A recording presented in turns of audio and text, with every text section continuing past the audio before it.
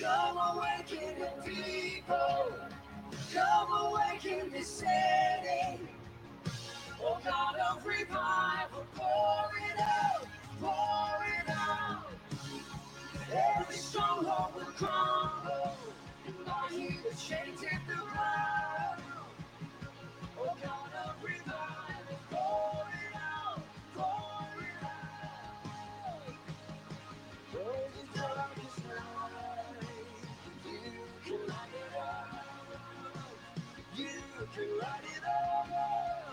Oh God of revival, let hope arise. Death is overcome. You've already won. Oh God of revival.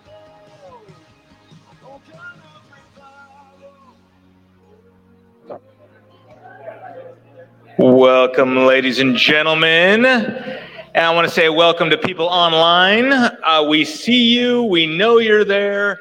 And we're letting people drop off kids and get here. So we'll be starting the seminar shortly. So continue to talk amongst yourself, and we will see you shortly.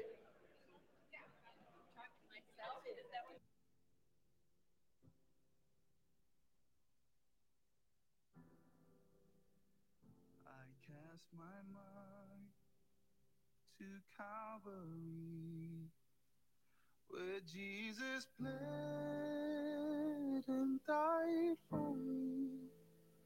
I see his wounds, his hands, his feet, my Savior on that cursed tree. His body bound and drenched in tears, they laid him down in Joseph's tomb, the entrance sealed by heavy stone. Messiah still and all alone. You're talking, just want to remind you, you can scan the code up here and start joining the conversation on Slido.com to ask questions. You can do that at home as well if you're joining us online. And you can start sending your questions in now. That will help guide the discussion. For endless days, we will sing your praise, oh Lord, our God. And then on the third, at break of dawn, the Son of Heaven rose again. Oh, trampled death, where is your sting? The angels roar for Christ the King. Oh, praise the name of the Lord our God. Oh, praise his name forevermore. For endless days we will sing your praise, oh Lord, our God. He shall return in robes of white, the blazing sun shall pierce the night, and I will rise among the saints. My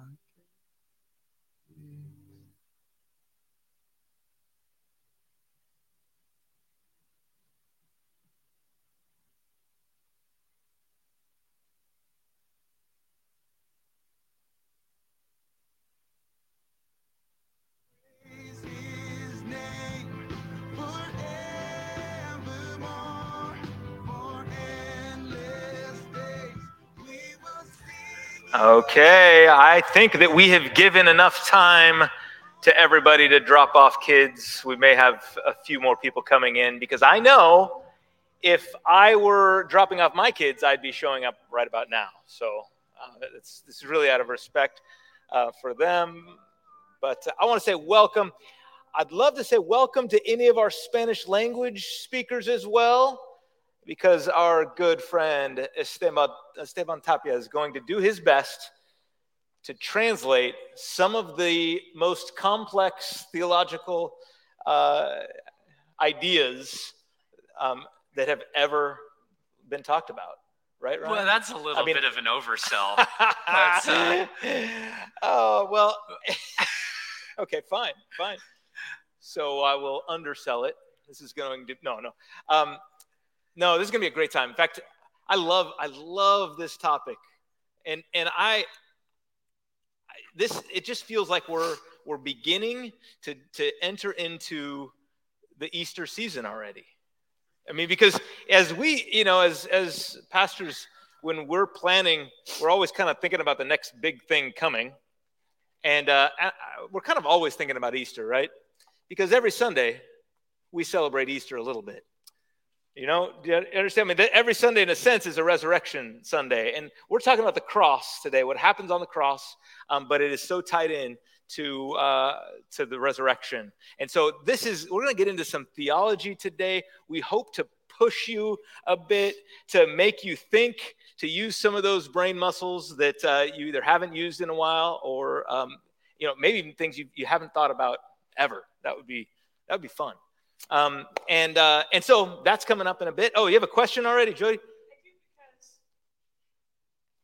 atonement isn't a theory, though. Atonement isn't a theory. No, in fact, there are theories of atonement. That's a great. Okay, so Jody asked, for those at home who can't hear her, she just said, atonement is not a theory. It has been done, is what she says. Ryan? The question is, what has been done? And that's why there are different theories of atonement. And so that's why we have a seminar. So some don't would answer say yet. some would use the term motif instead of theory, which may be a little bit more accurate, but we could debate that after or during. That's the kind of level of debate we're going to get into, is even the title of the event.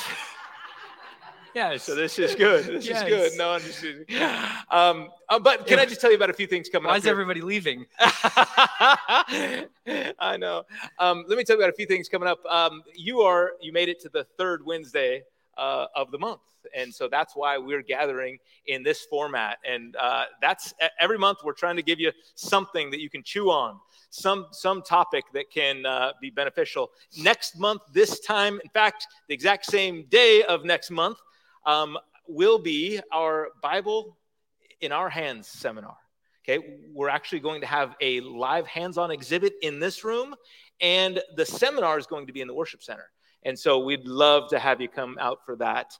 Throughout that week, there's going to be an opportunity for you to visit the seminar and to spend time with some ancient Bible leaves.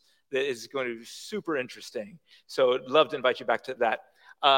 The first Wednesday of March is March 2nd, and that we're also going to be in the worship center. We're going to be gathering with all the youth in the church as well, so junior high, high school, all ages are going to gather to worship the Lord. And actually, our theme for that is entering the season of Easter.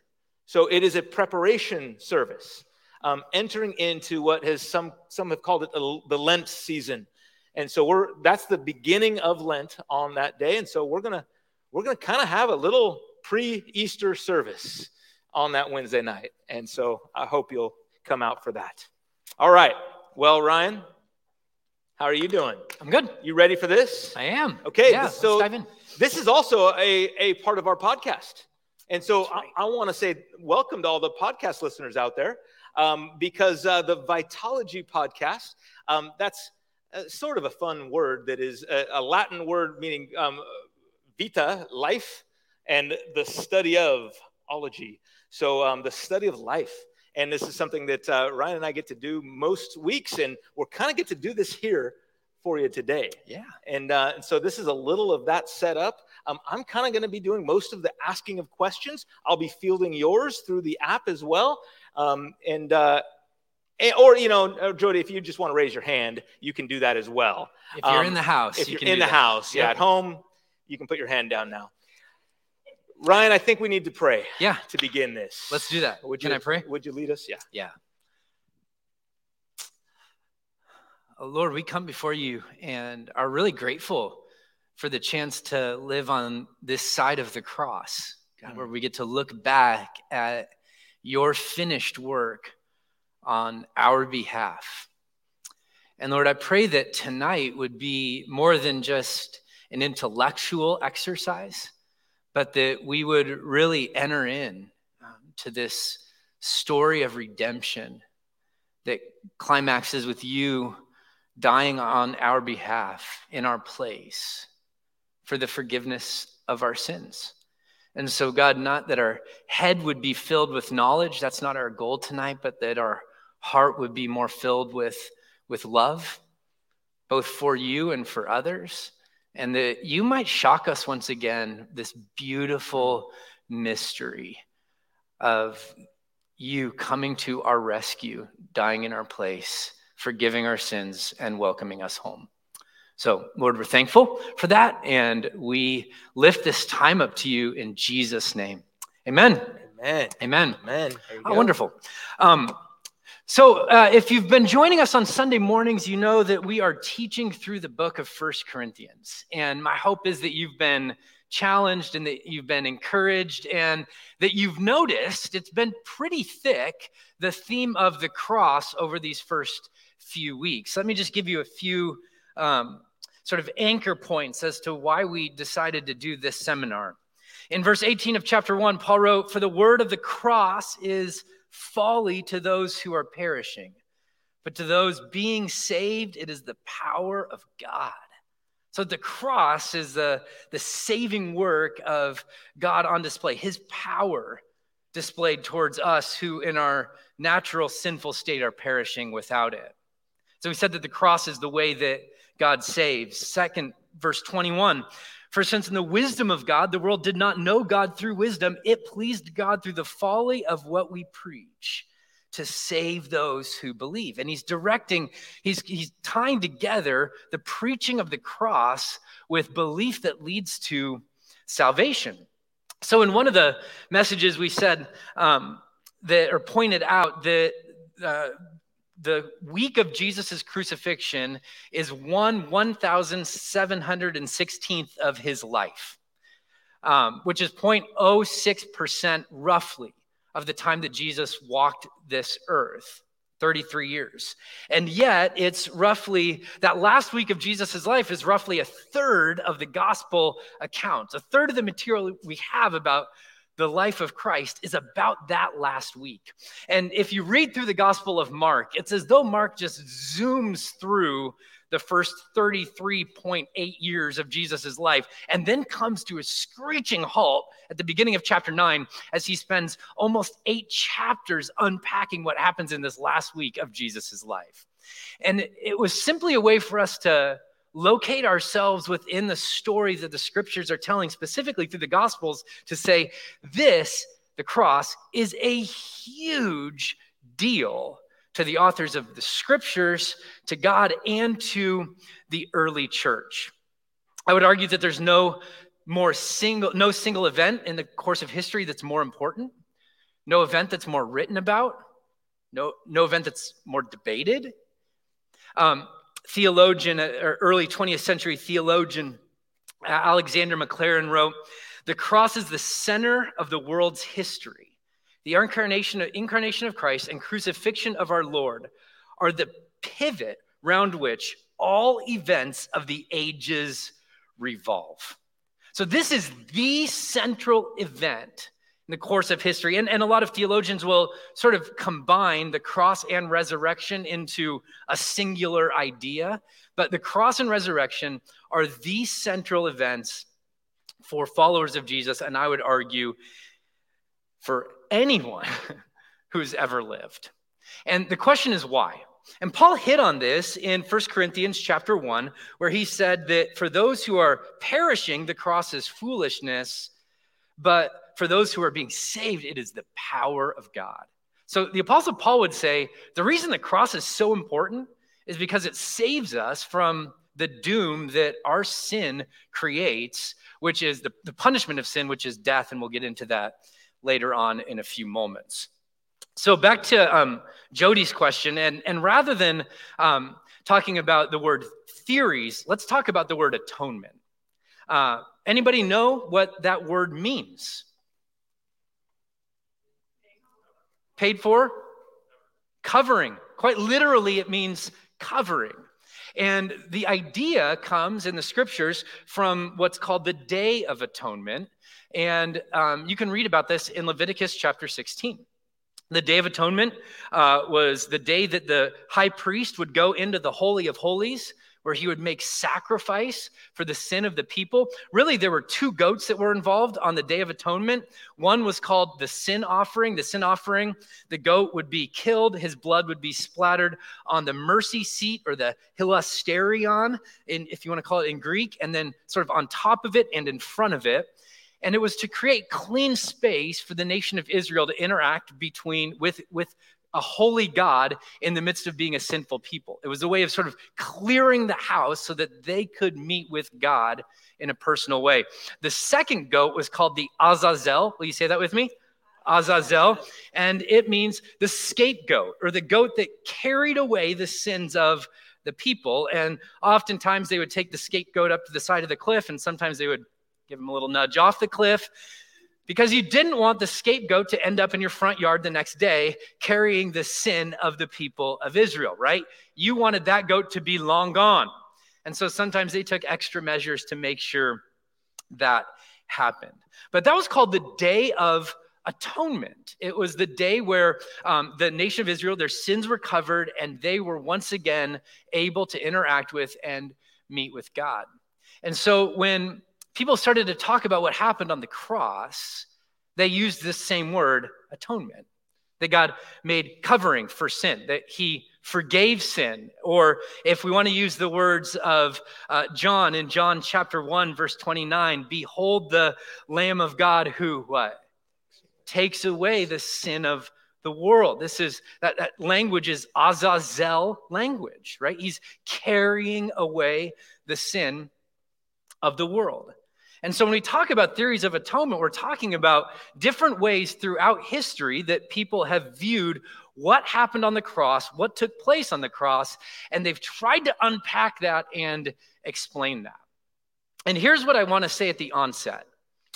My goal tonight is to not give you one theory of atonement that is the correct theory of atonement, okay? So if you were coming in order to hear that, that's not what I'm going to give you. My goal is to give you an overview of church history and church thought and church theology when it comes to what happened on the cross, when it comes to the theology of atonement. And my hope is that you walk out of here and you see there, you have a sheet, I hope, that has 5 different views of atonement that we're going to walk through in just a few moments. And my hope is that you walk out of here going, there's truth in each one of these. And they were onto something when this theory of atonement rose to prominence in the church. And there will probably be, and I won't seed which one it should be, there will probably be a theory that you say, I think this theory best captures in a holistic manner what happened on the cross. But my hope is that you don't walk out of here saying, yeah, but this theory has no validity and that theory doesn't matter. And I think, the rabbis used to talk about turning the gem of Scripture, right? And you look at it from different angles and you see things a little bit differently. My hope is that each of these theories of atonement will help you sort of turn that gem and see what happened on the cross a little bit differently, with a little bit more depth and a little bit more nuance. And my hope is a little bit more beauty. So that's the intro. I love Anything it. I love you it. would want to Well, I'm monitoring add questions here, and so far there's one. It says hi. Not a question. That's not a question. That's not. Just to be clear, I'm just going to sit here then and listen. Okay. Because let's dive in, because there's more than 5, right? There are a number of different theories of atonement. And we just tried to highlight the 5 that are most popular, or at least most popularized right now. And there's a number of others that we could have included. We could have included a governmental theory of atonement. We could have included the recapitulation theory of atonement. There's a number of others that we didn't include that we could have. Yeah, but these have been historic. Correct. Right? So they've influenced theology in very important ways. And so, Correct. So let's dive in. I know there's a lot to cover, and I'm waiting for your questions and watching for them. Slido.com 332233 is the code. Okay. So my goal is to go in as close to chronological order as I can, but please hear me on this. All of these theories were present in the early church in some form. So when I say chronology, I'm not talking about when the theory was developed. I'm talking more about when it came to prominence or popularity in the general church culture, okay? And so I would suggest that the first theory that sort of rose up as a prominent theory within the church is called the moral influence theory. There's some very popular early church fathers and theologians, that really talked about this theory as being the prominent lens through which the cross was viewed. St. Augustine was one of those who would have said the moral influence theory was a great way of looking at what happened on the cross. Now, how would I summarize the moral influence theory? It's that Jesus came and died in order to give us a model of the way that we should live. And so if you hear that and you go, that lacks a little bit of teeth, if you will, I'll let you know in just a few moments. I tend to agree with you, but let's just step back for a moment and go, okay, what we see Jesus doing on the cross is the very thing that he is going to call us to do as followers of Jesus. So they're arguing, the people that would argue for the moral influence theory, that Jesus is giving us a picture of what it looks like to live in his way with his heart. Now, let me ask you, and let me get at what you mean. Let me see if this helps get at what you mean by lacking teeth. If people said that this was all Jesus was doing, was giving us an example, that would definitely lack teeth, right? Correct. Because all of us would say at some level that Jesus' death on the cross is an example to us. I mean, the Bible says that, right? Yes. So when you say that this is an atonement theory, explain what you mean by how moral influence can be a theory of what. Were they saying that's really most of what happened on the cross? Yeah, what they're saying, the people that would have ascribed to this theory or even helped develop it, is that the main thing that we see on the cross is an example that we are called to follow. Now, certainly if you've read Augustine, you know that he said far more than that about what took place on the cross. So there was nuance there and there was depth there. But the theory focuses not just on what Jesus did on the cross, but what Jesus did throughout his life. So they wanted to say, listen, this was that Jesus didn't just die on the cross. He lived a cruciform life. This is the way that he lived throughout, self-giving love for the sake of others. So that's the first theory. And let me just give you a few scriptures that would back this theory up. Number one, John chapter 3, verse 15. For I have given you a what? An example that you should do just as I have done to you. Now, Jesus has just gotten down and he's washed the feet of his disciples, right? And he says, I'm giving you an example. And he goes to the cross and he gives them yet another example of the way that they are called to live in light of what he's done. Famous passage of scripture. My guess is some of you maybe even have it memorized. Jesus told his disciples, if anyone would come after me, let him deny himself, take up his cross and follow me. So there's this implicit call within being a disciple that we are called to come and follow and come and die. This is the moral influence theory, I think, captured best in one passage of scripture. Now, what does the moral influence theory get right? We're definitely called to take up our cross and follow Jesus. There is no debate about that. Living in his way with his heart is the essence of discipleship. We are called to live a cruciform life. When I say this theory, in my opinion, lacks teeth, I don't know that holistically as a theory, it deals with the problem of sin well enough for us to say this is the lens through which we should view the cross. Does that make sense? That if Jesus saves us from sin, behold, the Lamb of God that takes away the sin of the world, in my opinion, the moral influence theory doesn't come at that hard enough to be the overarching umbrella through which we view the cross. Yes, and that gets at why there's some debate on this whole thing, right? And why this is talked about among theologians is actually because people tend to be looking for like a unifying theory in a sense, or one theory that is dominant above all the others. And so you could see how, I think Augustine would be a good example. This may have been, at least parts of his life, the main theory for him. Correct. And then he saw others as being applicable also, as you'll see.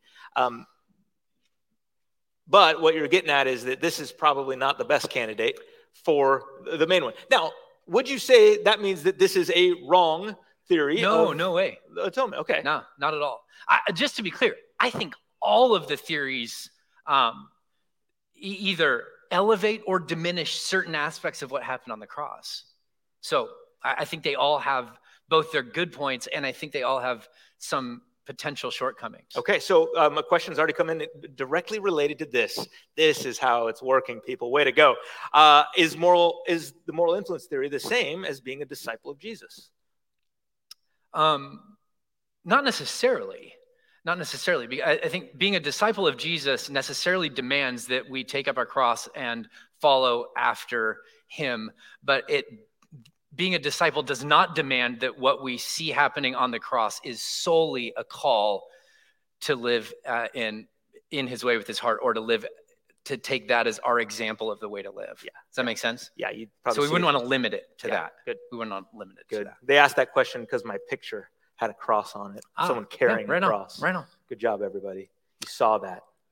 We're together on that. Okay, we just have a raised hand in the background. And I'll try to repeat for the online crowd. Hey. How does this first theory even be defined as atonement? If atonement is covering, then this theory doesn't look like it covers. Yeah. So the question is, how if atonement is the operative phrase here, and atonement is covering, it doesn't seem like this theory covers much of anything, right? So how is this even a theory of the atonement? That's a great question, Ryan. Yeah, that is a great question.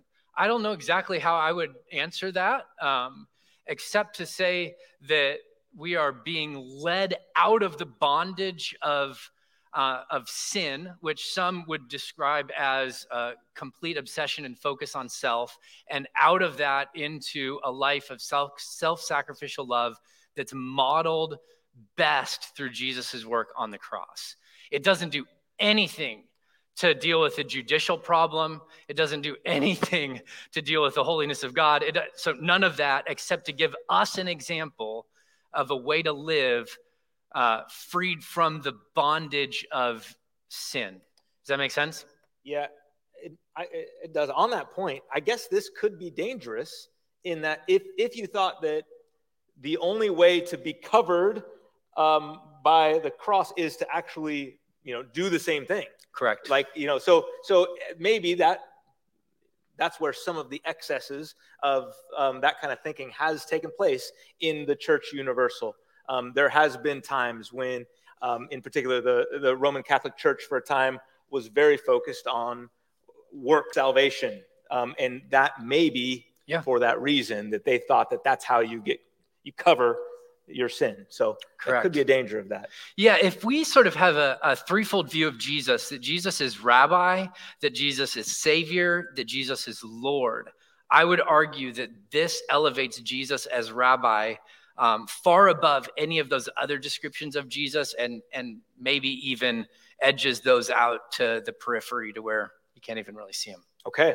Well, let's move on because I think these next ones start getting more into the atonement idea. All right, so this is another very early theory within the history of the church, and it is the ransom theory of atonement. Now, sometimes this theory was held right alongside of the moral influence theory for reasons that we've identified. So this theory suggests that Jesus died as our ransom, meaning that we were held captive and that Jesus paid off Satan, in this case, in order to free us from the captivity that we were held under. So you have to sort of view this as a cosmic drama where humanity is being held captive by the prince and ruler of the air, according to the scriptures, and that Jesus has to do a work in order to free us from that captivity. He does that work through the cross, and we are then freed to be victorious with him. Now, this view, there's sort of, it's interesting what happened throughout the course of church history with this view, because it rose to prominence, and then as theologians started to debate it, it faded from prominence because theologians couldn't decide who was getting paid off. And so there was this huge debate within the church. Is it Jesus is it God the Father who's getting paid off? Is it the devil who's getting paid off? And so eventually, and this is my caricature of it, they just decided, we're not going to highlight this view as much anymore because we can't decide who's getting paid off. And you'll see this start to come about in some of the other theories of atonement where they start to nuance this a little bit more. But listen to what one scholar, theologian, Robin Collins, wrote. He said, essentially, this theory claimed that Adam and Eve sold humanity over to the devil at the time of the fall. Hence, justice required that God pay the devil a ransom. For the devil did not realize that Christ could not be held in the bonds of death. Once the devil accepted Christ's death as a ransom, this theory concluded justice was satisfied and God was able to free us from Satan's grip. So that clears it all up. There you go. I know. Now, but there's popular versions of this, right? Yeah. I mean, this is basically the Lion, the Witch, and the Wardrobe, right? I mean, to some extent, right? There's a debt to be paid by the evil witch, or anyway, the evil witch of the north, or, oh my goodness, I'm mixing up all the stories. All the witches, one of the witches is... there's a witch. Yes, there's a witch involved. And she needs a ransom paid. Right, and she needs a ransom paid, and Aslan pays the price that is owed because of, what's his name, sin. Of all the characters, I've forgotten. Edmund? All right, yes. Which one is it? Edmund? Edmund. Yeah. Edmund's sin. Yeah. Yes. Okay, good. Okay, so what are passages of scripture that would back this idea, this theory motif up? Mark chapter 10, verse 45. For even the Son of Man came not to be served, but to serve, and to give his life as a what? Ransom Right there. for many. Hebrews chapter 2, verse 14. You'll see this verse again when we talk about the next theory. Since, therefore, the children share in flesh and blood, he himself likewise partook of the same things, that through death he might destroy the one who has the power of death, that is the devil. And so you have this idea of this cosmic battle that's going on. The devil has humanity held captive, and that Jesus comes and pays the ransom in order to free us. Now, what does this theory get right? There's certainly an aspect of the fall that makes the devil the prince and power of the air, and gives him serious power in the world at large. We're captive to the fear of death, and without the work of Jesus, we are left in bondage to sin. But I would argue one of the challenging points of this view is that it seems as though the devil is paid off rather than being defeated. And I think that's troubling, especially in light of some of the passages that we'll look at in just a moment when we talk about the Christus Victor model of atonement. Yeah, there's a great question here that says, it sounds like Satan is really powerful in ransom theory. If he needs paying off, it sounds like God is being blackmailed. That's a problem. That's a problem, right? That is a problem. And I would say that Satan is not, here's a double negative for you, is not an inconsequential character when it comes to atonement. Meaning that he is important. So he's important. So he And, is consequential. I would say that some views elevate his power, and some views he's not present at all. Huh. And so I just wonder if there's maybe a middle ground that we could come to, or maybe we need multiple theories in order to see fully what's going on, because some don't address this passage at all. Yeah.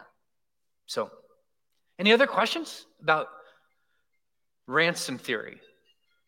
And if you're wondering, is this a movie that Mel Gibson starred in?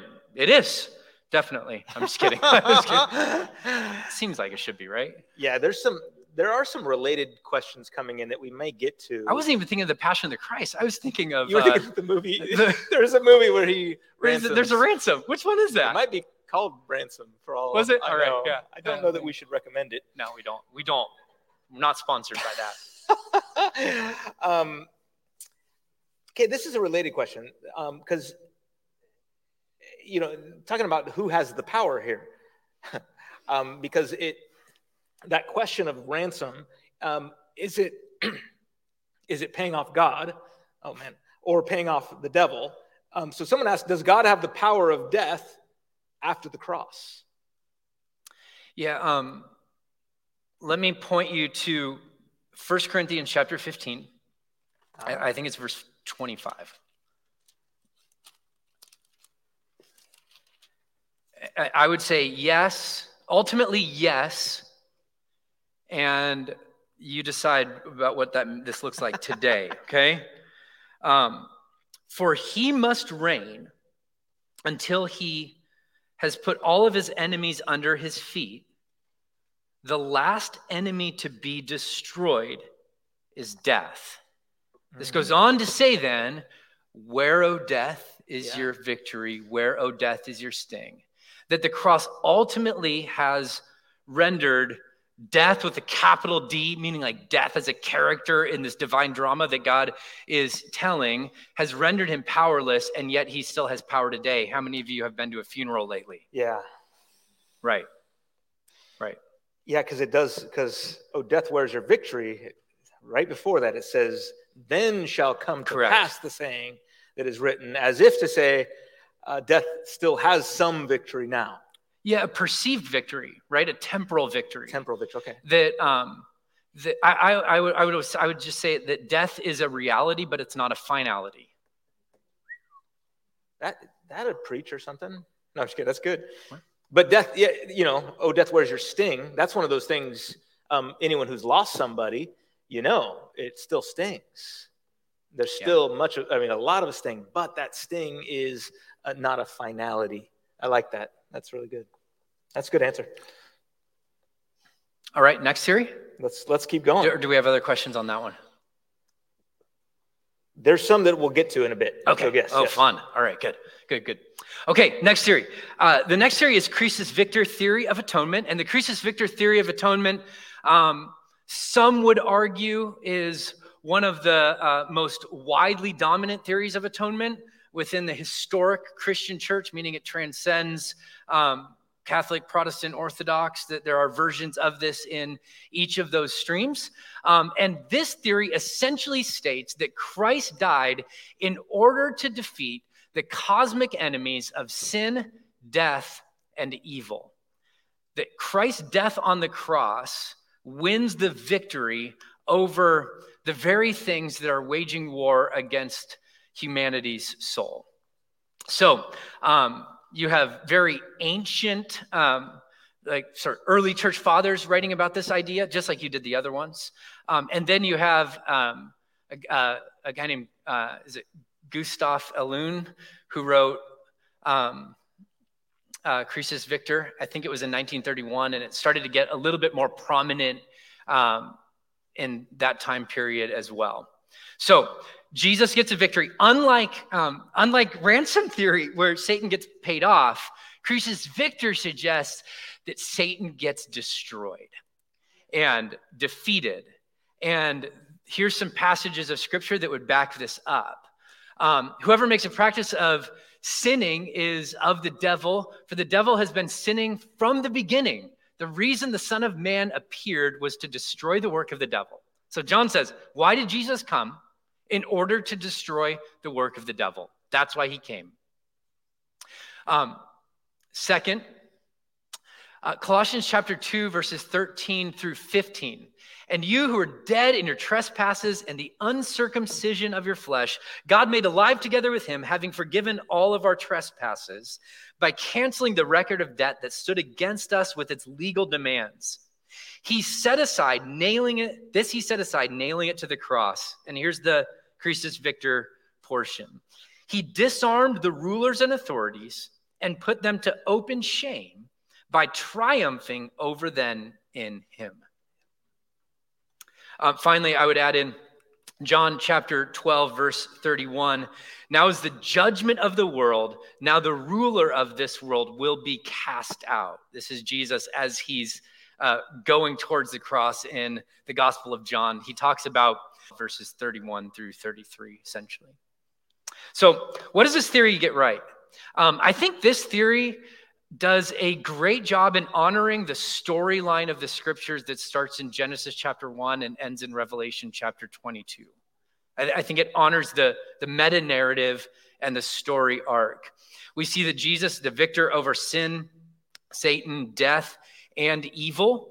But I would say that the weakness of the Christus Victor model is that it does not take into account, at least in my reading of it, study of it, in a strong enough sense, the personal debt that we incur because of sin.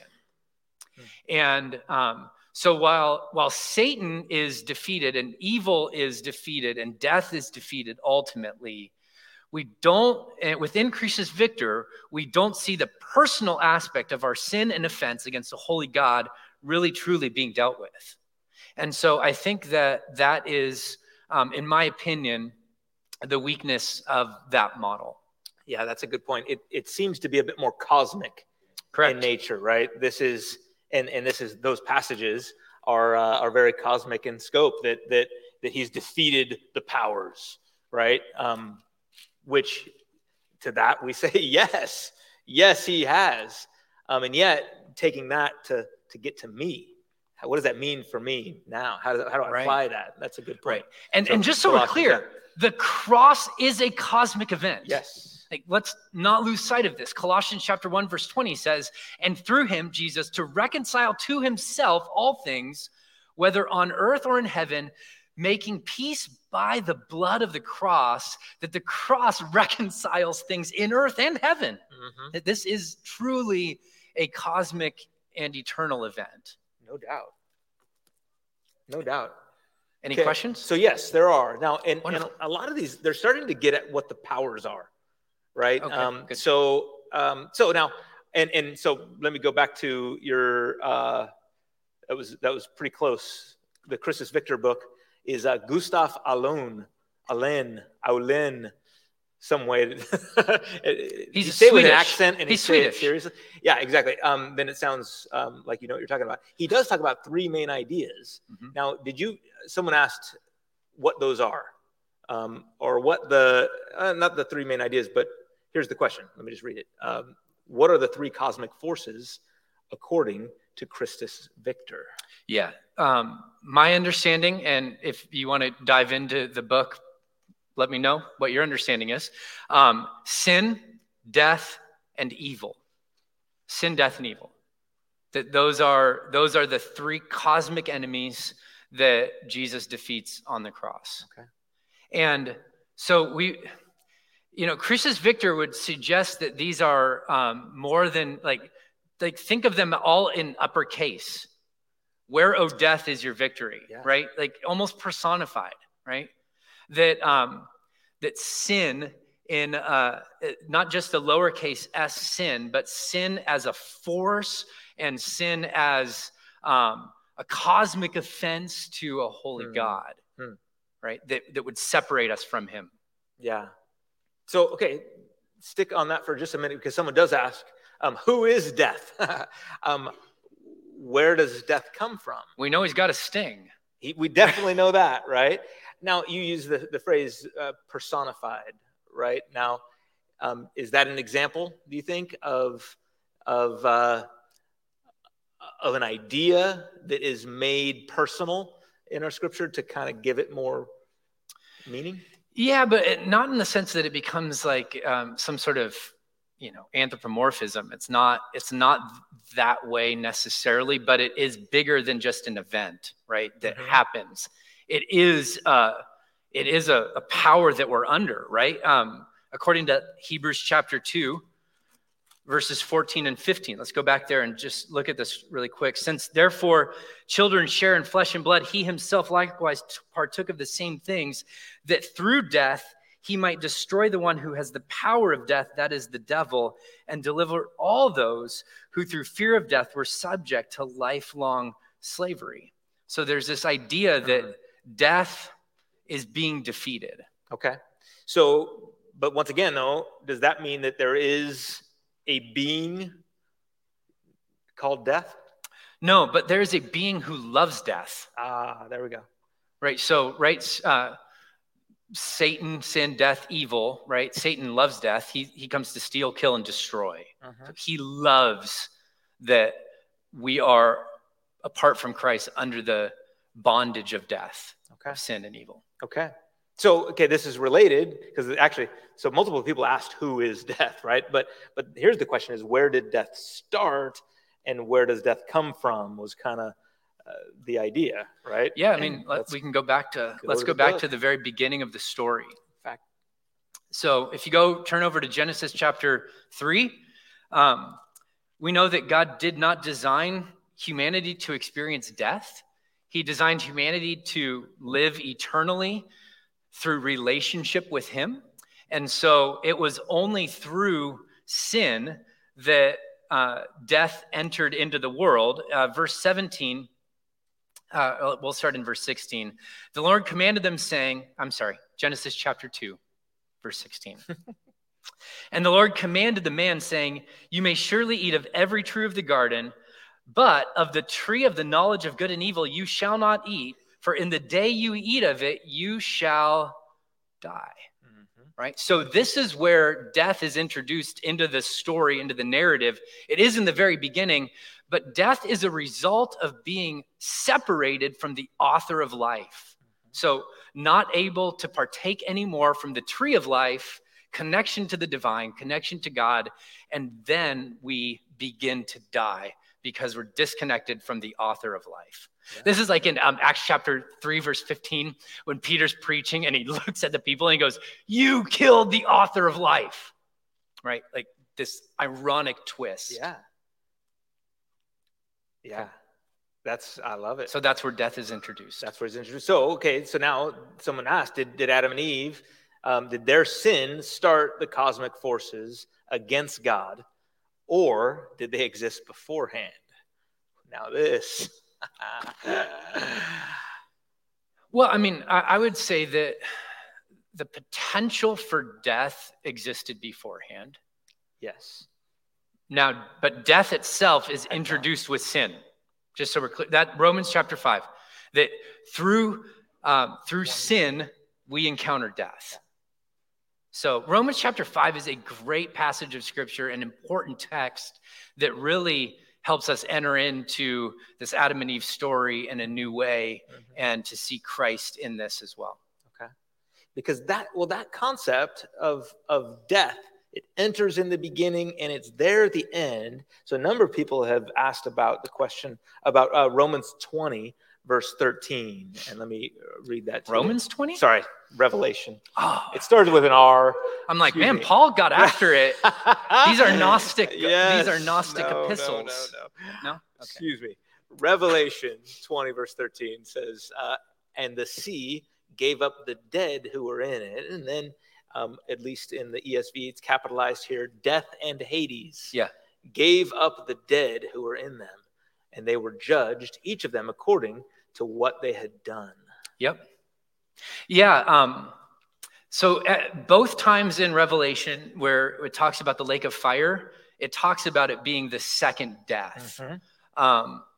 And it's the death that Jesus claims to hold the keys over, right? In Revelation chapter 1, verses 17, 1:17. So, so still asked, but who is it? Because they're capitalized there. Because we also, I don't think we'd say that Hades is a person. No, it's death as a holistic entity, As right? power. As a power. Absolutely, yeah. So I think that's, part of this, we're dealing with some highly stylized language here, and these Revelation in particular is dealing with conceptual ideas, and this is where it's very difficult to take Revelation literally. In fact, sometimes people take some things very literally and some things very not literally, all in the same passage, and that's kind of part of the problem. Yeah, death gave up its dead. Yes, because we got dead using. So both there's two times a the dance same. going on. Yeah, Steve. Perhaps in kind of drawing a number of the questions, what would you think in terms of when we're talking about death? We sometimes are referring to a physical death. Sometimes it's a physical death. The question, just repeating. Physical death recorded in Scripture was Romans 3:21, when God killed the animal and clothed Adam and Eve. I think that would be the first. Sometimes we're referring to a spiritual death. Sometimes physical death, sometimes spiritual death. Yep. And so there's a question there. When Adam and Eve on that day when they were supposed to have died, they didn't physically die. Correct. The animal died. Yes. However, would you agree, say that there was a spiritual death because they were now separated from God, and that would then sum up the Hades. Yep. And the death being a spiritual death. Yeah. That only Jesus has the victory and the keys over, and I'm just kind of asking that.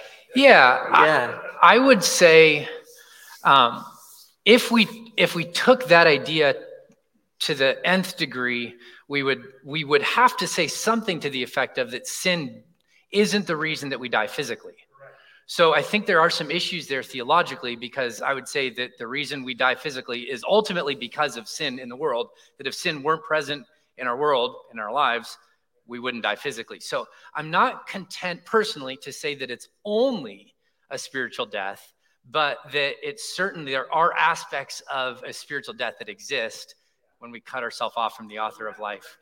There's spiritual death and physical death, and not get confused with a single only or. Right. It's both and.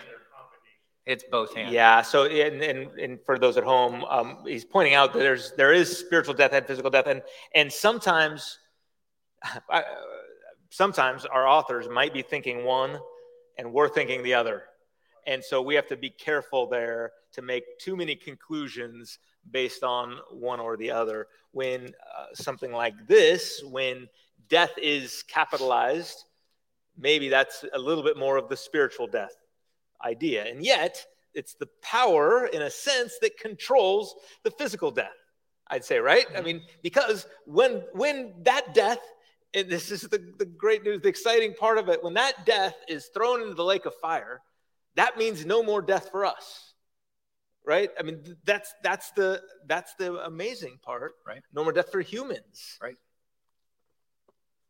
Satisfaction. Let's go to satisfaction. We could stay here for a while, but we can come back to it. We'll come back. All right. So in roughly the 12th century, Anselm of Canterbury proposed the satisfaction theory of atonement. Remember, all of these are present in an incipient form in the early church. None of these are brand new when they come onto the scene. There you go. And but he popularized it. And the essence of the satisfaction theory was that God's justice must be satisfied in order for sinners like you and me to be freed. And so the big idea is that God is just and his justice must be satisfied. The theory was developed in at least in a bit of a dance and reaction to the dominance of the ransom theory that was taking place at the time, that God had to pay off the devil in order to win humanity back. And so Anselm and others like him went, no, this is not about rescuing humanity from the devil. This is about making us right with a holy God. And God in his justice must punish sin. And so this is the first theory of atonement to bring up the notion that we've talked about, at least, that God is acted upon by what happens on the cross. Does that make sense? So the other ones are God acting. This one is God both as the object and the subject, if you will. And there is good scriptural foundation for this. We do know very clearly that the wages of sin is death. And right? by the way, I'm sorry to our Spanish speakers. I didn't fix that. Copy and pasted the wrong Spanish there. So okay, there you go. Your Spanish is still my in Spanish process. is bad. Yeah. So the wages of sin is death. That by the way, that's the storyline from the beginning. The wages of sin is death. The punishment for sin is death. The punishment for sin isn't punishment. It's specific. It's death. And it has been from the very beginning of the storyline. This passage in Romans chapter 3, verses 5 and 6. But if our unrighteousness serves to show the righteousness of God, what shall we say? That God is unrighteous to inflict wrath on us? I speak in a human way, he says. By no means, for then how could God judge the world? And so Paul's clearly saying that God is the judge of the world. He will judge the world, that sin is wrong and it demands his wrath, and rightfully so. And so God is judge. Here we see it even more clearly in verse 26. It was to show his righteousness at the present time so that he might be just and the justifier. So this is the object and the subject in a sense. The one who has faith in Jesus. And then finally, one of my favorite passages of Scripture, 2 Corinthians chapter 5, verse 21. The reformers would call this the great exchange. For our sake, he made him to be sin who knew no sin, so that in him we might become the righteousness of God. What a beautiful truth. What does this theory get right? It directly addresses God's justice and the debt that our sin incurred, that God would not be just if he did not act against sin. God is the just and the justifier, according to Romans chapter 3, verse 26. And what maybe is left undone or unsaid within the satisfaction theory is the fact that the devil is a key player in the cosmic battle, right? So there's no, like Crucis Victor addressed the devil's part. This theory does not explicitly. Yeah, but this theory tends to start to get at what you were getting at. The problem of the Christus Victor theory is the personal nature of it. Correct. Right? Because this is attempting to say that your sin has caused a problem and God needs to be satisfied because of that. Correct. Right? Yeah, his justice, and maybe not even, yes, God has to be satisfied, but specifically for God to be a just God, he can't wink at sin, right? And we wouldn't want him to, just so we're clear. Like we would not want a God that goes, yeah, no big deal. Genocide, yeah, no big deal. Right? No. Yeah. Like abuse, no big deal. Like the fact that God is actively against sin and is a just God is really, really good news. And I would suggest to you, you would not want a God otherwise. Okay, so now let me, someone here is pushing back a little bit on that, because I think the assumption in this question is that it makes God look like the bad guy. So the question really is God the bad guy in satisfaction theory? No. We're the bad guy. right? So God is just. And like I said, if God loosens up on his justice, it does not make him better. It doesn't make him good.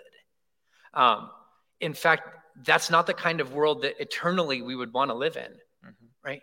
And so, no, in this theory, I would suggest that it's humanity that incurs the debt of sin, which is death. The wages of sin is death. And that God, in his justice, executes the punishment for sin. Okay. So, but I think what this person, I'm guessing, what this person is asking is one of the big critiques of this theory is that it makes God look like he's just angry at sin all the time, because here's the fact: we keep sinning, right? We keep messing up. So is God angry at sin all the time? Is that one of the consequences of a theory that says this is the main one? Yeah, I mean, all theories that claim this is the main one, there are different sides to, right? Yeah. So I think that's just something you have to negotiate with, just deal with this theory. But no, does it make God angry? No, it makes God just. Okay. And is God angry at sin? Yes. Like you can't get around that in the scriptures, you guys. And it's not an Old Testament, New Testament thing. Like God, because God is loving, he is angry at sin. And he wouldn't be loving if he weren't. Yeah. So you mentioned this a little bit earlier, but it seems that this one's almost diametrically opposed to ransom theory. Like they can't coexist.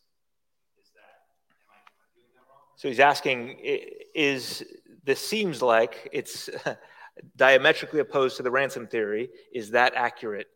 Yeah, I mean, they're just operating in different categories, right? So can they both be true? Can the victory that Jesus wins on the cross free us from the devil's grip? And can it satisfy or appease the justice that God rightfully deserves? There's some tension there, but I don't think that they're diametrically opposed in the way that they would cancel each other out. But they may not cross over a whole lot. Yeah, Rick. Yeah. God hates the sin, not the sinner. Correct. So the statement is God hates the sin, not the sinner. So that would answer that objection to that. He's not angry at the sinner, but he has to deal with the sin. Yeah, He's not angry with the sinner. It is clear that the motive for the cross is love, right? That John 3:16, for God so loved the world that Christ, when we were yet enemies of God, he demonstrated his love for us in this, that he died for us, even while we were his enemies. So the motivation is love. It's clear through and through. Yeah, Jody. Don't you think that sometimes our culture today, the breakdown of the family, et cetera, that's why we see God? I mean, I think you see God as always angry and always out to get you, because instead of seeing him like a loving parent who, will read to you at night and cuddle you and put you to bed, but if you smack your brother, will spank you. I mean, it's that. I mean, it is that he's loving and just, and he gives us boundaries for our good and for our care. Oh, absolutely. Yeah. And I just think, I think our family breakdown has messed us up. So if we've had crappy experiences with our parents, we tend to be bad. Yeah, we do. Yeah, Jody's pointing out that there's some cultural things that read into this, that I think we're saying we're nervous about anything that sounds angry, and yet a loving parent would be unloving if they don't discipline, right? Which the Bible says that in Hebrews 12. Absolutely, yeah, that's a good observation. All right. Okay, Can we go? let's. A lot of these are going to relate to the next question or the next topic as well. So, Okay, great. Because They are connected. These connect. These are connected. Go for it.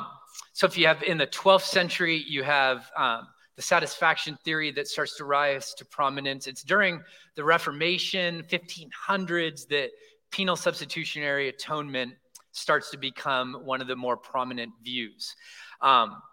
This view was adopted by some of the reformers like Martin Luther, John Calvin, and it took the satisfaction theory that talked about God's justice and it added in some different dynamics. And here's what penal substitution would suggest: that Jesus dies in our place, substitution, to satisfy God's wrath against humanity and against sin. That Jesus is punished in our place in order to satisfy God's justice and the legal demands that went along with the debt that our sin incurred. In light of the fact that Jesus has died in our place, God can now forgive our sin and restore relationship with him. So it's also, I think, worth noting that it's this theory that starts to talk about imputed righteousness. So an alien righteousness, if you will, a righteousness that is not your own. And so we could have put 2 Corinthians chapter 5, that he became sin for us while we become the righteousness of God. That could have been one of the passages of scripture that we talked about here. So let me just go into that a little bit more. This theory of atonement, it contrasts with Anselm's satisfaction theory in that God is not satisfied with the debt of justice being paid by Jesus, but that God is satisfied with punishing Jesus in our place.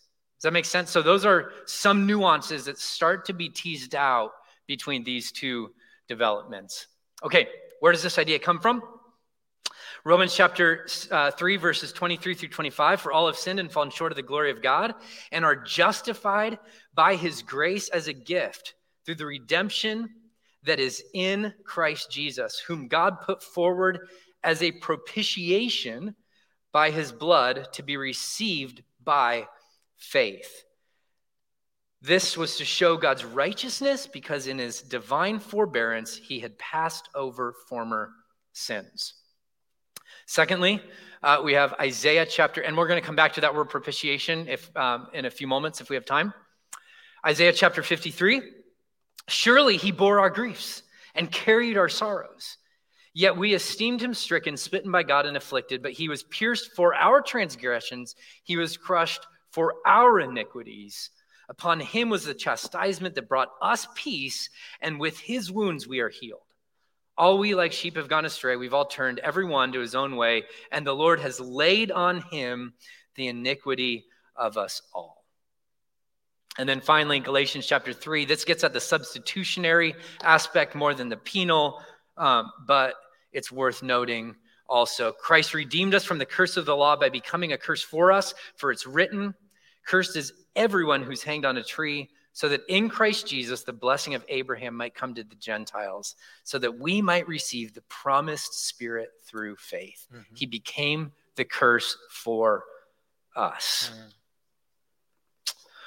What does this theory get right? It gets right that Jesus is our substitute. It gets right that Jesus dies in our place. It gets right that Jesus takes our punishment, which is death, and destroys death on our behalf. It gets right the fact that a holy God, we need to be made right with a holy God, that we cannot walk in our sin into the presence of God and live. As an aside, not because God can't be around sin, but because sin can't be around God. What doesn't it get right? We can talk about this in a little bit, but some versions of this would suggest that the wrath of God is satisfied, quote unquote.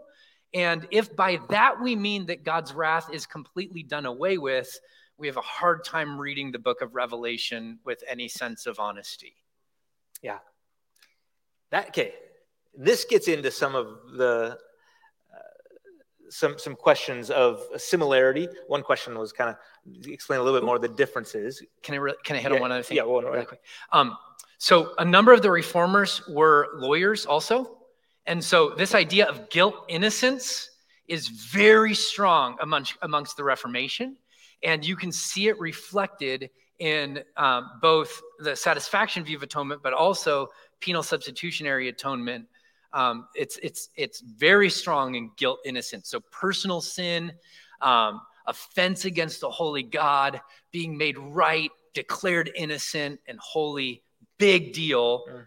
I mean, in general, but specifically to penal substitutionary atonement. Yeah, absolutely. Now, this is the one that is very popular today. In my mind, I've always thought of this one as, in a sense, a type of satisfaction theory. In other words, it kind of clarifies a little bit of how God is satisfied in that way. So there's some overlap here, in other words, is what I'm getting at. So because someone asked to explain the difference, and I think you continue to do so. So I don't think we need to go more. Instead, I think we need to go into this, some of the wrath, Yeah. and some of the things that I'd say one of the things that I am nervous about this is it assumes that God is the one who is punishing Jesus. Right. So I guess the question is, who killed Jesus? Well, yes. Who killed Jesus? Yeah. Well, let's dive into that. Acts chapter 2. If you have your Bible, just flip over there. I would say that the other difference in satisfaction and penal substitutionary atonement is the substitution piece, in that Jesus dies in our place. This is a huge deal when it comes to penal substitution, and not as much when it comes to satisfaction. It's certainly there. Acts chapter 2, let's start in verse 22. Men of Israel, hear these words. Jesus of Nazareth, a man attested to you by God with mighty works and wonders and signs that God did through him in your midst, as you yourselves know. This Jesus delivered up according to the definite plan and foreknowledge of God, you crucified and killed by the hands of lawless men. So what I would argue is that Acts chapter 2 teaches us that the cross was God's plan and human hands. Okay, so it's God's divine plan, and yet it was executed by people who had free volition to do what they wanted, but what they wanted was to kill the author of life. I mean, Peter will point at the same group of people and say, you killed the author of life. Meaning, this is God's divine plan, foreknowledge, etc., and yet when the people that stand before the judgment seat of God, the people who killed Jesus, can't go, this was your idea, not my fault.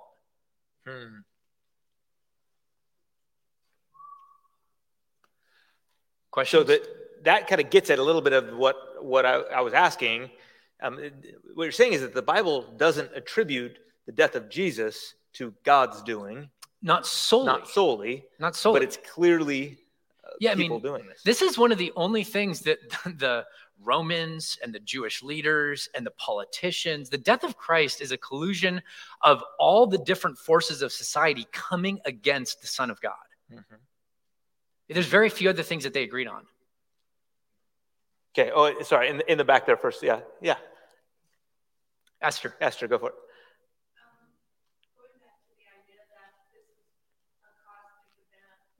Okay, back to the idea this is a cosmic event. Yeah. And going back to Genesis, that in the fall, that God judges each person separately that's involved in. So it's a cosmic event in that it introduces sin and death, all of that into humanity. If the atonement frees humanity from all of that, and it also gives us the ability to not sin. So it's a cosmic event, but it's also a personal event in that now we have the ability not to sin. Yeah. And he gives us that through the Holy Spirit. So that's the personal responsibility part. Yeah. Esther's getting at the idea that there's a cosmic thing that happens that we've talked about, but there's also something personal and something. This is what brings it down to me and to you that gives us power over sin. It answers the judgment for each individual. Sure. For Satan, for the human, for. Absolutely. Yep. Yeah. Yeah, that power to live not as a slave to sin anymore, but a slave to righteousness and that's where Paul connects the event that happened on the cross to, and you've been given the Spirit of God, right? He became the curse, and you receive the Spirit so that you can walk in freedom. Mm-hmm. Yeah. Mm-hmm. All right, so, Okay. Go ahead. We had one more here. Okay, let's keep going. Okay. Thank you. He's yielding his time. Right on. So this idea of wrath. Yes. We were, Yeah. I think that, so you've all heard the song, In Christ Alone, that the wrath of God was satisfied. And to that, I would say yes and amen, depending on what you mean by that. By wrath, right? And by God's, yeah. By satisfied, By satisfied, right? got it, okay. Because Romans chapter 5, verse 9, if you have your Bible, just flip over there with me. Romans 5:9 says, since therefore we have now been justified by his blood, so this is directly talking about the cross, much more shall we be saved by him from the wrath of God. And so this is talking about a wrath that is yet coming. And we can see the wrath of God that comes in Revelation, right? Yep. And so does the cross justify us and save us from God's wrath? Absolutely. Does it satisfy God's wrath in the sense that it drains it, right? That there is no more? No, I don't think it does that. There's no more towards those who are in Christ. That's how I would say that. And I think this is important because sometimes we talk about, well, where do we see the wrath of God on the cross? And some people will point to this idea that Jesus drank the cup. And the cup is seen as God's wrath. And he drinks it down to the dregs. He drinks it dry. Mm-hmm. So there's no more. I would say that there's at least two issues with that. Number one is that there is more.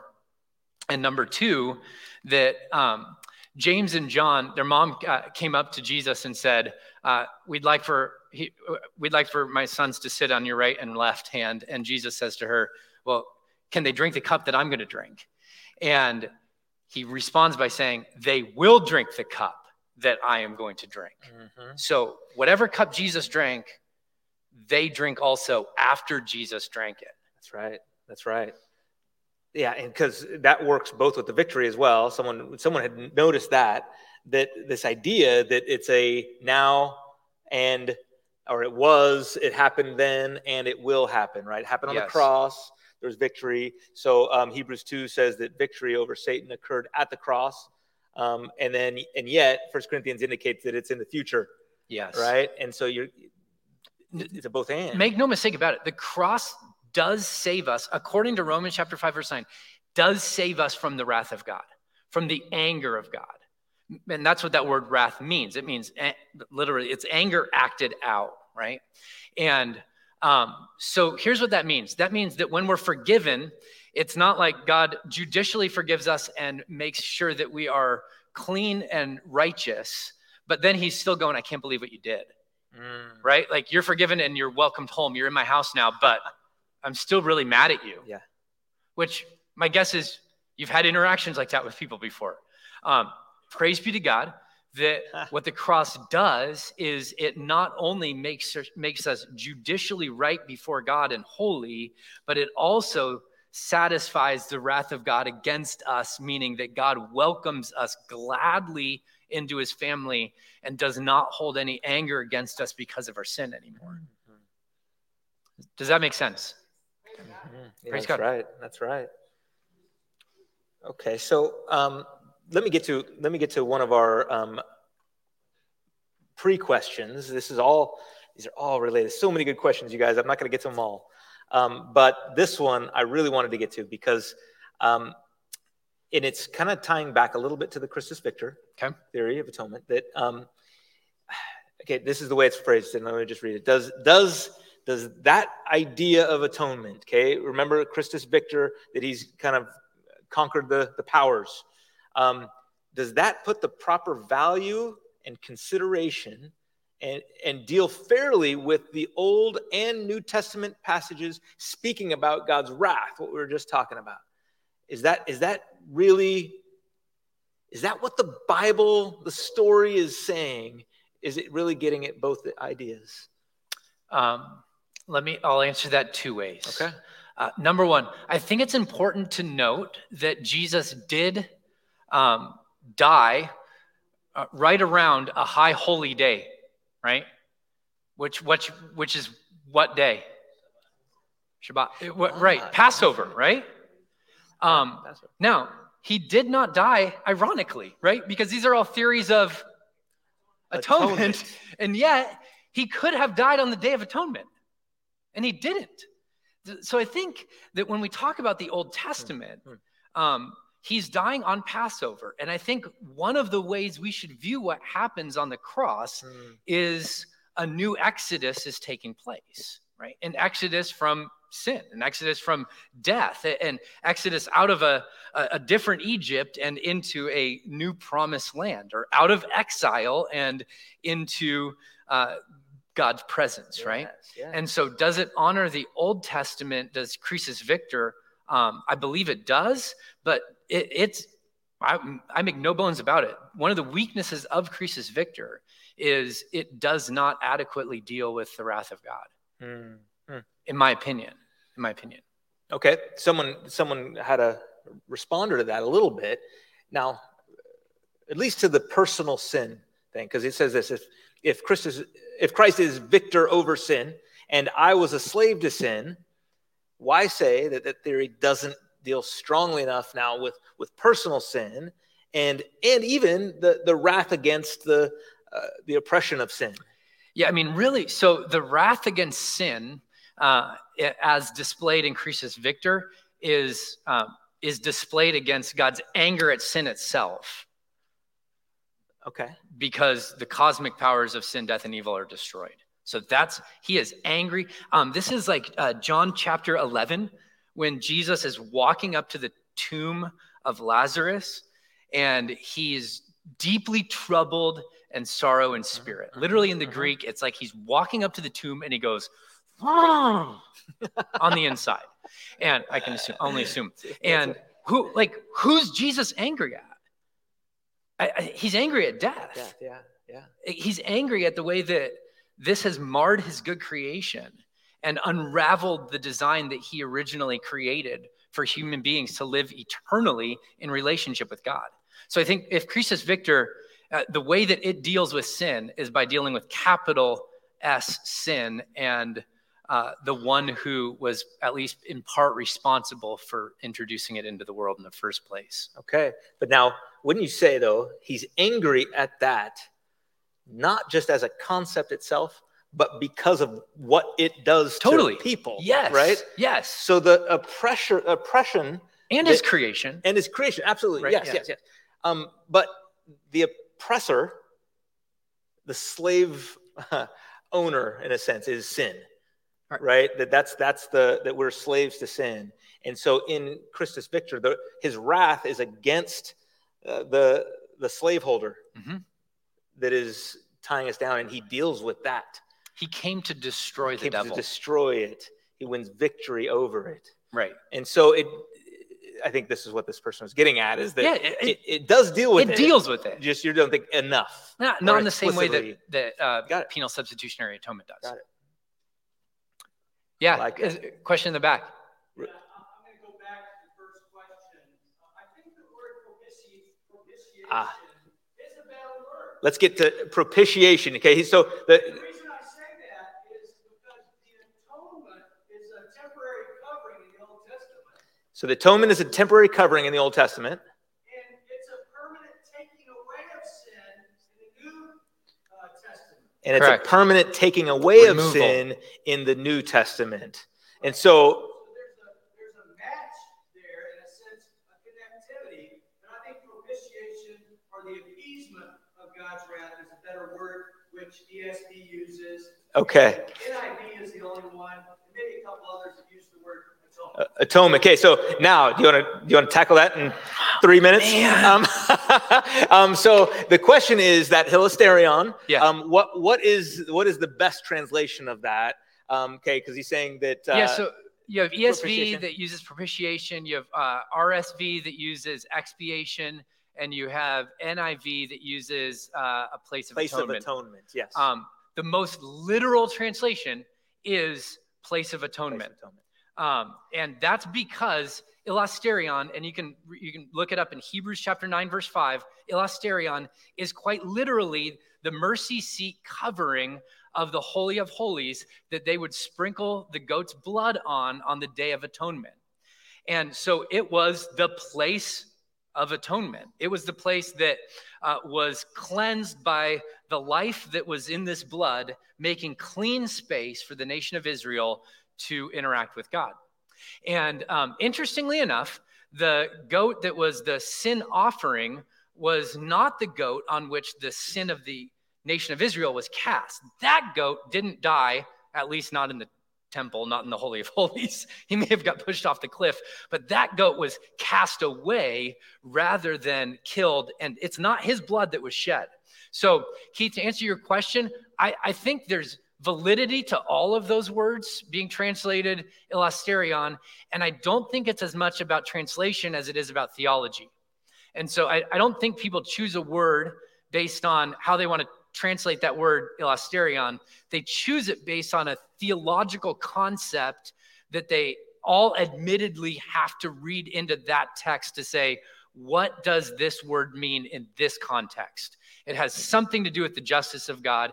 It does have something to do with the wrath of God, but that's tied back to Romans chapter 3, verses 5 and 6, and it weaves its way down. And it has something to do with the forgiveness that's offered in the blood, through the blood of Jesus. Redemption, I think, is the word that is used in Romans chapter 3 down there. Yeah, Romans 3:25. So if you want to write these down, the places where this is used is Romans 3:25, and then Hebrews 9:5 is where it's translated as mercy seat. That concept is what it's the same word. That's partially why that Romans 3:25, the NIV translated as the place of atonement, the place where atonement happens, because that's Leviticus 16. Is that right? Yeah, Leviticus chapter 16 is the Day of Atonement. Okay. Yeah. And so, let's get into all sorts of, the Septuagint uses the same word to translate, which is the Greek translation of the Old Testament. The Greek translation, yes, they uses hilasterion to talk about the mercy seat. And so these are very tied together, right? And you're exactly right. This concept is very much tied to the atonement. Correct. So there's no doubt that that's in there. But I think what you're getting at too is that there's more to it. Yeah. It's not less than. No, certainly not. It's more. And I think it says, and I hope that you're hearing this, because even in some of the questions we've pushed a little bit to kind of get it. There's some very common arguments against some of these. In fact, people brought them up that I didn't even get to. Is this divine child abuse? That God would send his son, right?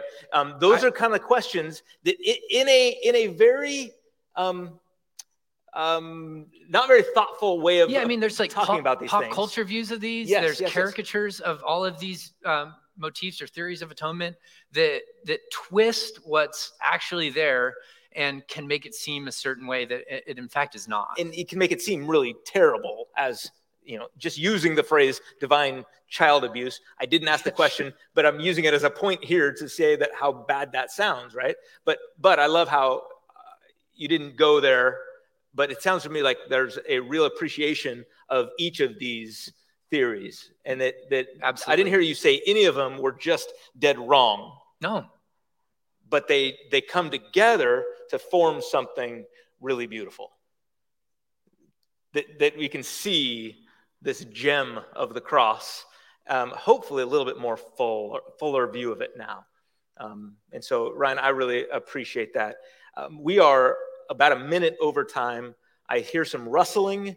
I hear some people thinking about their kids. I can hear that. That's me. That's you. Yes, I know. Yeah, we probably both have to pick up kids. So any last words, anything that you'd like to say to wrap this up?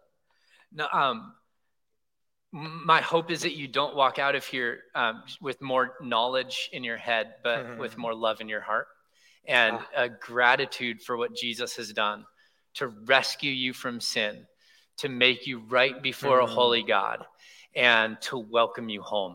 That's what the cross is ultimately about, so we can sing with passion the wonderful, wonderful cross. Oof. So, Lord, thank you for your grace towards us as displayed through the person and work of Jesus on the cross. Thank you that sinners like me and Josh and the rest of us here are made right before you, a holy God, and welcomed home. We will sing Amazing Grace throughout all eternity and never get tired of it because of what you've done for us on Calvary's Hill. So thank you, Lord. We worship you, praise you, and are grateful tonight in Jesus' name. Amen. Amen. Amen. Thanks so much, everybody. Hey, we'll try to get to, that's right. He's done so much work on this. I thank you so much. Hey, we'll try to get some more of these questions that we didn't get to next week on our podcast. It's live 3 p.m. on Wednesdays. Terrible time to watch, but you can find the podcast feed. You can watch on YouTube or Facebook after the fact, and you can find our podcast at efcc.org/podcast. Really quick, if you want a book on the cross, I suggest The Cross of Christ by John Stott. Ryan brought a book. It is excellent. If you like an easy read, I suggest The Passion of Jesus Christ by John Piper. Easy read. If you want a book that explains a few different views, The Nature of Atonement, 4 different views, it's a pretty good read. If you want to blow your mind up, read The Crucifixion by Fleming Rutledge, and then get back to me. All right, ready? Go. There's a few others too. God bless everybody.